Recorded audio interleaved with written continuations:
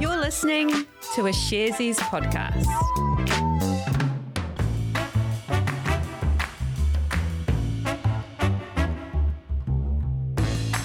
Tēnā tātou katoa, it's Friday, the 25th of February. You're listening to Recap, brought to you by Sharesies. Sharesies is a wealth development platform where our purpose is to create financial empowerment for everyone. Here's the disclaimer. Investing involves risk. You aren't guaranteed to make money and you might lose the money you started with. Any information we provide is general only and current at the time. If you're looking for help with your investment choices, we recommend talking to a licensed financial advice provider. Before we start today, just letting you know that we'll be playing the full interview that I had with Greg Foran, the CEO of Air New Zealand. Greg talks about the half-year results that the company released on Thursday and a little bit about what the next 6 months may look like. Really looking forward to that. And just a reminder about our Recap audience survey. Let us know how you think Recap could be made even better, and you'll go into the draw to win a $50 Sharesies gift. I'll put a link in the episode description. Now, as you've probably seen by now, yesterday the ongoing situation between Russia and Ukraine has escalated. Since October last year, Russia has been amassing troops along the border of Ukraine. During that build-up, Russia made demands to the US and NATO to reduce the NATO presence in Eastern Europe. Russia also demanded a promise that Ukraine would not join NATO. Yesterday, the Russian President Vladimir Putin announced that he had ordered what he called a special military operation in eastern Ukraine. Missile strikes occurred at a number of cities across the country, including the capital Kyiv. And Russian forces captured the Chernobyl nuclear power plant. And according to claims by the US, they also took staff hostage. And according to the Ukrainian government, at least 57 people have died so far in the invasion. Western countries quickly condemned the attack and moved to place sanctions on Russia. In a speech, the US President Joe Biden has doubled down and authorized what he called additional strong sanctions. Biden said the sanctions were designed to limit Russia's ability to do business and be part of the global economy. They include cutting off and blocking Russian banks from the US financial system, as well as denying Russian companies from raising money in the US market. New Zealand's also imposed sanctions on Russia, including a ban on the export of goods to Russian military. They've also suspended bilateral foreign ministry engagement and instituted a travel ban aimed at Russian government officials. So that brings us to the market response. How have things been moving there, Alice? In the US, after declining earlier in the week, the three main market indices actually slightly recovered overnight. The Dow, which tracks the 30 biggest and most important US companies, closed up 0.3% on Thursday, after declining about 5% over the past week. Then the S&P 500, which is a more general gauge for the US stock market, moved up 1.5% on Thursday after sliding earlier in the week. And finally, the Nasdaq Composite, which tracks mainly tech companies, finished up by 3.3%, although it's still down about 3.8% for the past week. And what about closer to home? What's happening with the New Zealand and the Australian stock exchanges? Well, it's been a similar story. The NZX 50 fell yesterday by 3.3%, and that was the biggest daily decline since March 2020, which was the start of the pandemic. But at the time of recording today, it had recovered slightly, sitting up about 1.2% for the day. And then over in Australia, the ASX 200 also fell 3% yesterday, although today, again at the time of recording, was sitting up about 0.2%. So there is a bit of bumpiness in the markets at the moment. Yes, and we could see this conflict drive heightened volatility in the markets with the uncertainty of the situation. With share markets, there is always risk, but periods of heightened uncertainty can be uncomfortable. For example, it can cause some investors to switch into what are generally considered as safer assets like cash, bonds, or gold. And that's where some of that selling activity and downwards pressure on the market could come from. But then there's also concerns that the conflict and sanctions could cause oil and gas prices to rise. In fact, they already have started to, and that could add to the inflation that we're already seeing off the back of the pandemic. As you say, periods of uncertainty can be uncomfortable, but remember that share markets do go up and down. But if you're investing for the long term, remember you need to take a long-term view. Thanks for that market update, Alice. Now, you had a good chat with the Air New Zealand CEO yesterday, didn't you? Yes, I was talking to Greg Foran about the airline's half-year results that were posted on Thursday. Greg talked about the impact the last 6 months has had on the company, what's contributed to the financial loss that it recorded, and how they see the next 6 months panning out. Sounds like a really interesting chat. Shall we have a listen? Be my guest. To start us off, can you tell us a little bit about how the past 6 months went for Air New Zealand? What went on, what were the challenges, and some of the highlights? It certainly has been a pretty challenging 6 months. And I'd have to say that some of those challenges continue.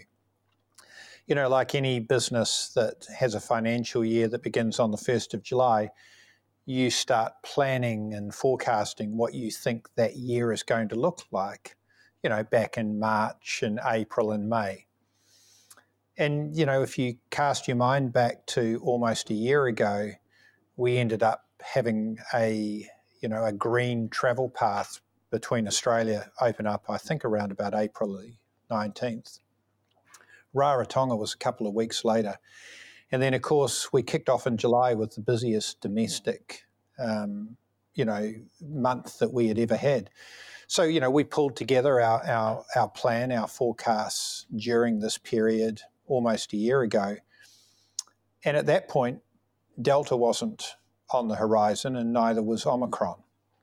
And so what we've experienced the first 6 months of this year is that effectively for Auckland, which is about 60% of our network, it's only really been flying 4 months because 118 days we were in lockdown in Auckland. The rest of the country was in lockdown for several weeks from the middle of August. International effectively hasn't been open. And thank goodness for cargo. So, what you've seen play out actually is not unexpected. It's certainly different from what we forecasted a year ago, but not unexpected.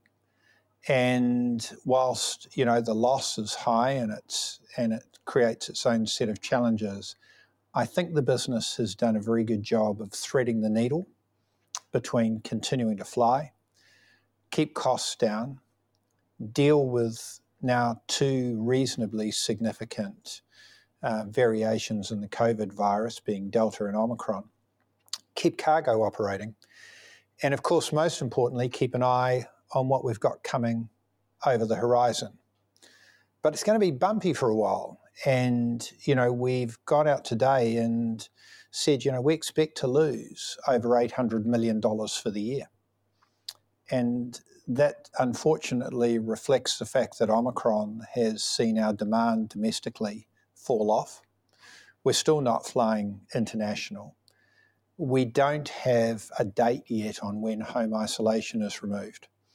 So we've got a situation where we're dealing day to day in a difficult environment, doing well, doing the best we can.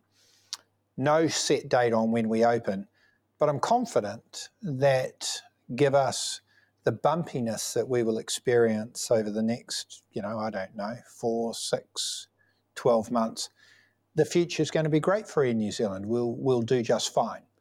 But there is no doubt that for this financial year, it's a big challenge and it will be bumpy as we reopen. I'm definitely keen to come back and touch on some of those points that you've just mentioned. But firstly, headlining the results today was a loss, quite a significant loss before tax of about $376 million. You just mentioned that, cargo was something that perhaps did go well for the business. Auckland lockdowns, something that did impact your results. But what were some of those factors that really drove that loss? Well, passenger revenue was down, I think, about 29% or something along those lines during the period. And that's just reflective of the fact we just weren't flying. And it wasn't because we didn't want to, but we couldn't. Auckland being in a lockdown, no international borders open. And of course, cargo during that period was significantly up, well over 20%. So, we lost on passenger revenue, we gained on cargo. The net was still a 9% reduction in revenue. Now, during that period, we didn't get quite as much support as we'd had previously from the government in terms of wage subsidies and aviation charges reductions. And we also have to deal with the fact that things like the price of fuel's gone up. And of course, we're starting to bring back some people because we're confident in time we're going to be up and running. So, we'd brought back a tranche of people to deal with the Tasman, to deal with the Cook Islands. We didn't want to bring them back and then immediately let them go literally 3 months later. We didn't think culturally that would be the right approach. So we've held on to that. And now we're looking down the track and we're saying, well, at some point, we're really going to start to open up as home isolation gets removed. We're not sure when, but it's coming. So we need to get ourselves organised. We've brought back another over 200 cabin crew, another 50 pilots, and some more airport and maintenance people. So costs are going up with labour. Input costs have gone up with things like fuel. We haven't got as much subsidy, and we're just fundamentally flying less with the exception of cargo. Thanks for that breakdown. Another thing I'm really keen to learn more about is Air New Zealand's cash position, how much funding you have available. Because at the end of the day, for any business, cash is essential. You need it to pay bills and keep running. You mentioned that Air New Zealand's costs have increased. So what does Air New Zealand's cash position look like?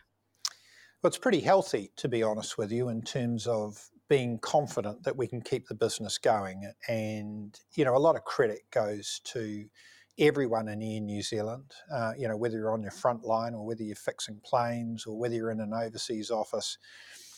And in this particular case, I'll call out the work that's happened, with a lot of the finance and the legal teams, because at the end of last year, we put in place a different structure working with the government that saw us change the Crown standby facility and introduce $1 billion worth of redeemable shares. And so that got us up to a 2 billion headline number. We've still got, 1.4 billion worth of that sitting around. But we do expect that over the next month, that's going to change. We've been paying back over the last 2 months, and we still have got a month to go, 100 million worth of PAYE deferral. So we've got plenty of money there still to operate.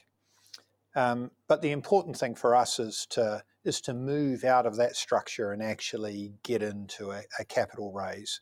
And our intention there is we still think timing around the end of March is going to be very suitable, providing market conditions don't change significantly. So that's what we're working towards, and that would see us get a capital raise underway, providing market conditions are suitable at that point. And that will be something to keep an eye out for any updates on in the market. And you mentioned before about Air New Zealand expecting to make a full year financial loss before tax of around $800 million. On one hand, you've got the New Zealand government outlining its plans to reopen the borders. The other, you've got the Omicron outbreak. What's the outlook like for Air New Zealand with all these different factors at play? How do you see that playing out? Well, as you can imagine, putting a number out there of our loss for the year to exceed $800 million, we want to be very clear that over the next few months, we continue to see plenty of headwind. Omicron has impacted us much like it's impacted every other airline around the world. Customers are a bit hesitant about travelling, so we have seen during January and February a sort of 30 to 35% reduction in our domestic business. We still don't have international up and running, and for sure we've got some people coming back in a few days' time from Australia and then the rest of the world. But you have to be a New Zealand citizen. You still have to do a week's home isolation. So really that's a solution for MIQ. That's not about opening borders. The government have outlined a border opening program, but they have not been specific on when home isolation ends. And that simple friction point means effectively the borders aren't open, because you're not going to either leave New Zealand and come home and then have to spend a week at home, or come to New Zealand for a holiday and be locked up in your hotel room for a week. So effectively, we've still got an enormous amount of friction, and that's driven us to, as we forecast the business, to say, hey, let's be realistic here. This is going to be tough in the next 6 months. Now, we're already 2 months into it, and, so we've got a sense of how that's going. So 800 million plus is most likely to be the result for the full year, and that's why we've stated that. We do see some real light on the horizon, though, and, we're seeing what's happening in Australia, and we're seeing what's happening in Europe and the UK and the US. So we know that there's a desire to travel, and so that's why we're starting to get planes back up and running, the 777-300, we're maintaining our fleet of Dreamliners, and we're getting ourselves prepared for a good domestic business. But I also want us to be realistic that it's not all going to suddenly come whistling back. And there'll be a number of reasons for that. One is there will be some hesitancy by people that, is this the end of the virus, or is there a risk that I could be overseas and not able to get home again? So they're going to take a little bit of time to get used to the fact that, no, I'm going to be good to go. The other things that are going to impact us is the booking curves. People don't suddenly wake up on Monday and say, I'll tell you what, let's head over to San Francisco next week. An international trip is months in the making. And so even if you said, I'm going to open borders in May, hypothetically, the booking curve to do an international trip is 12 months for a very good reason. It's because people plan these things a fair way out. It's quite different if you're heading to, Queenstown for the weekend. You might decide to do that a week out. But even Australia has a booking curve, and certainly further afield does. So we expect it to be pretty bumpy for a period of time. But the good news is it'll be bumpy in a positive fashion and will continue to grow. Thanks for that, Alice. That was awesome. And thanks to Greg Foran for his time.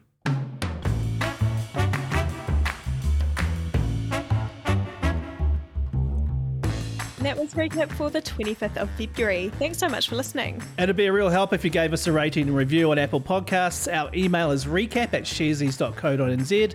And you can also leave a voice message. There's a link in the episode description. We'll see you next week. Have a great weekend. Hei te raihina. Bye.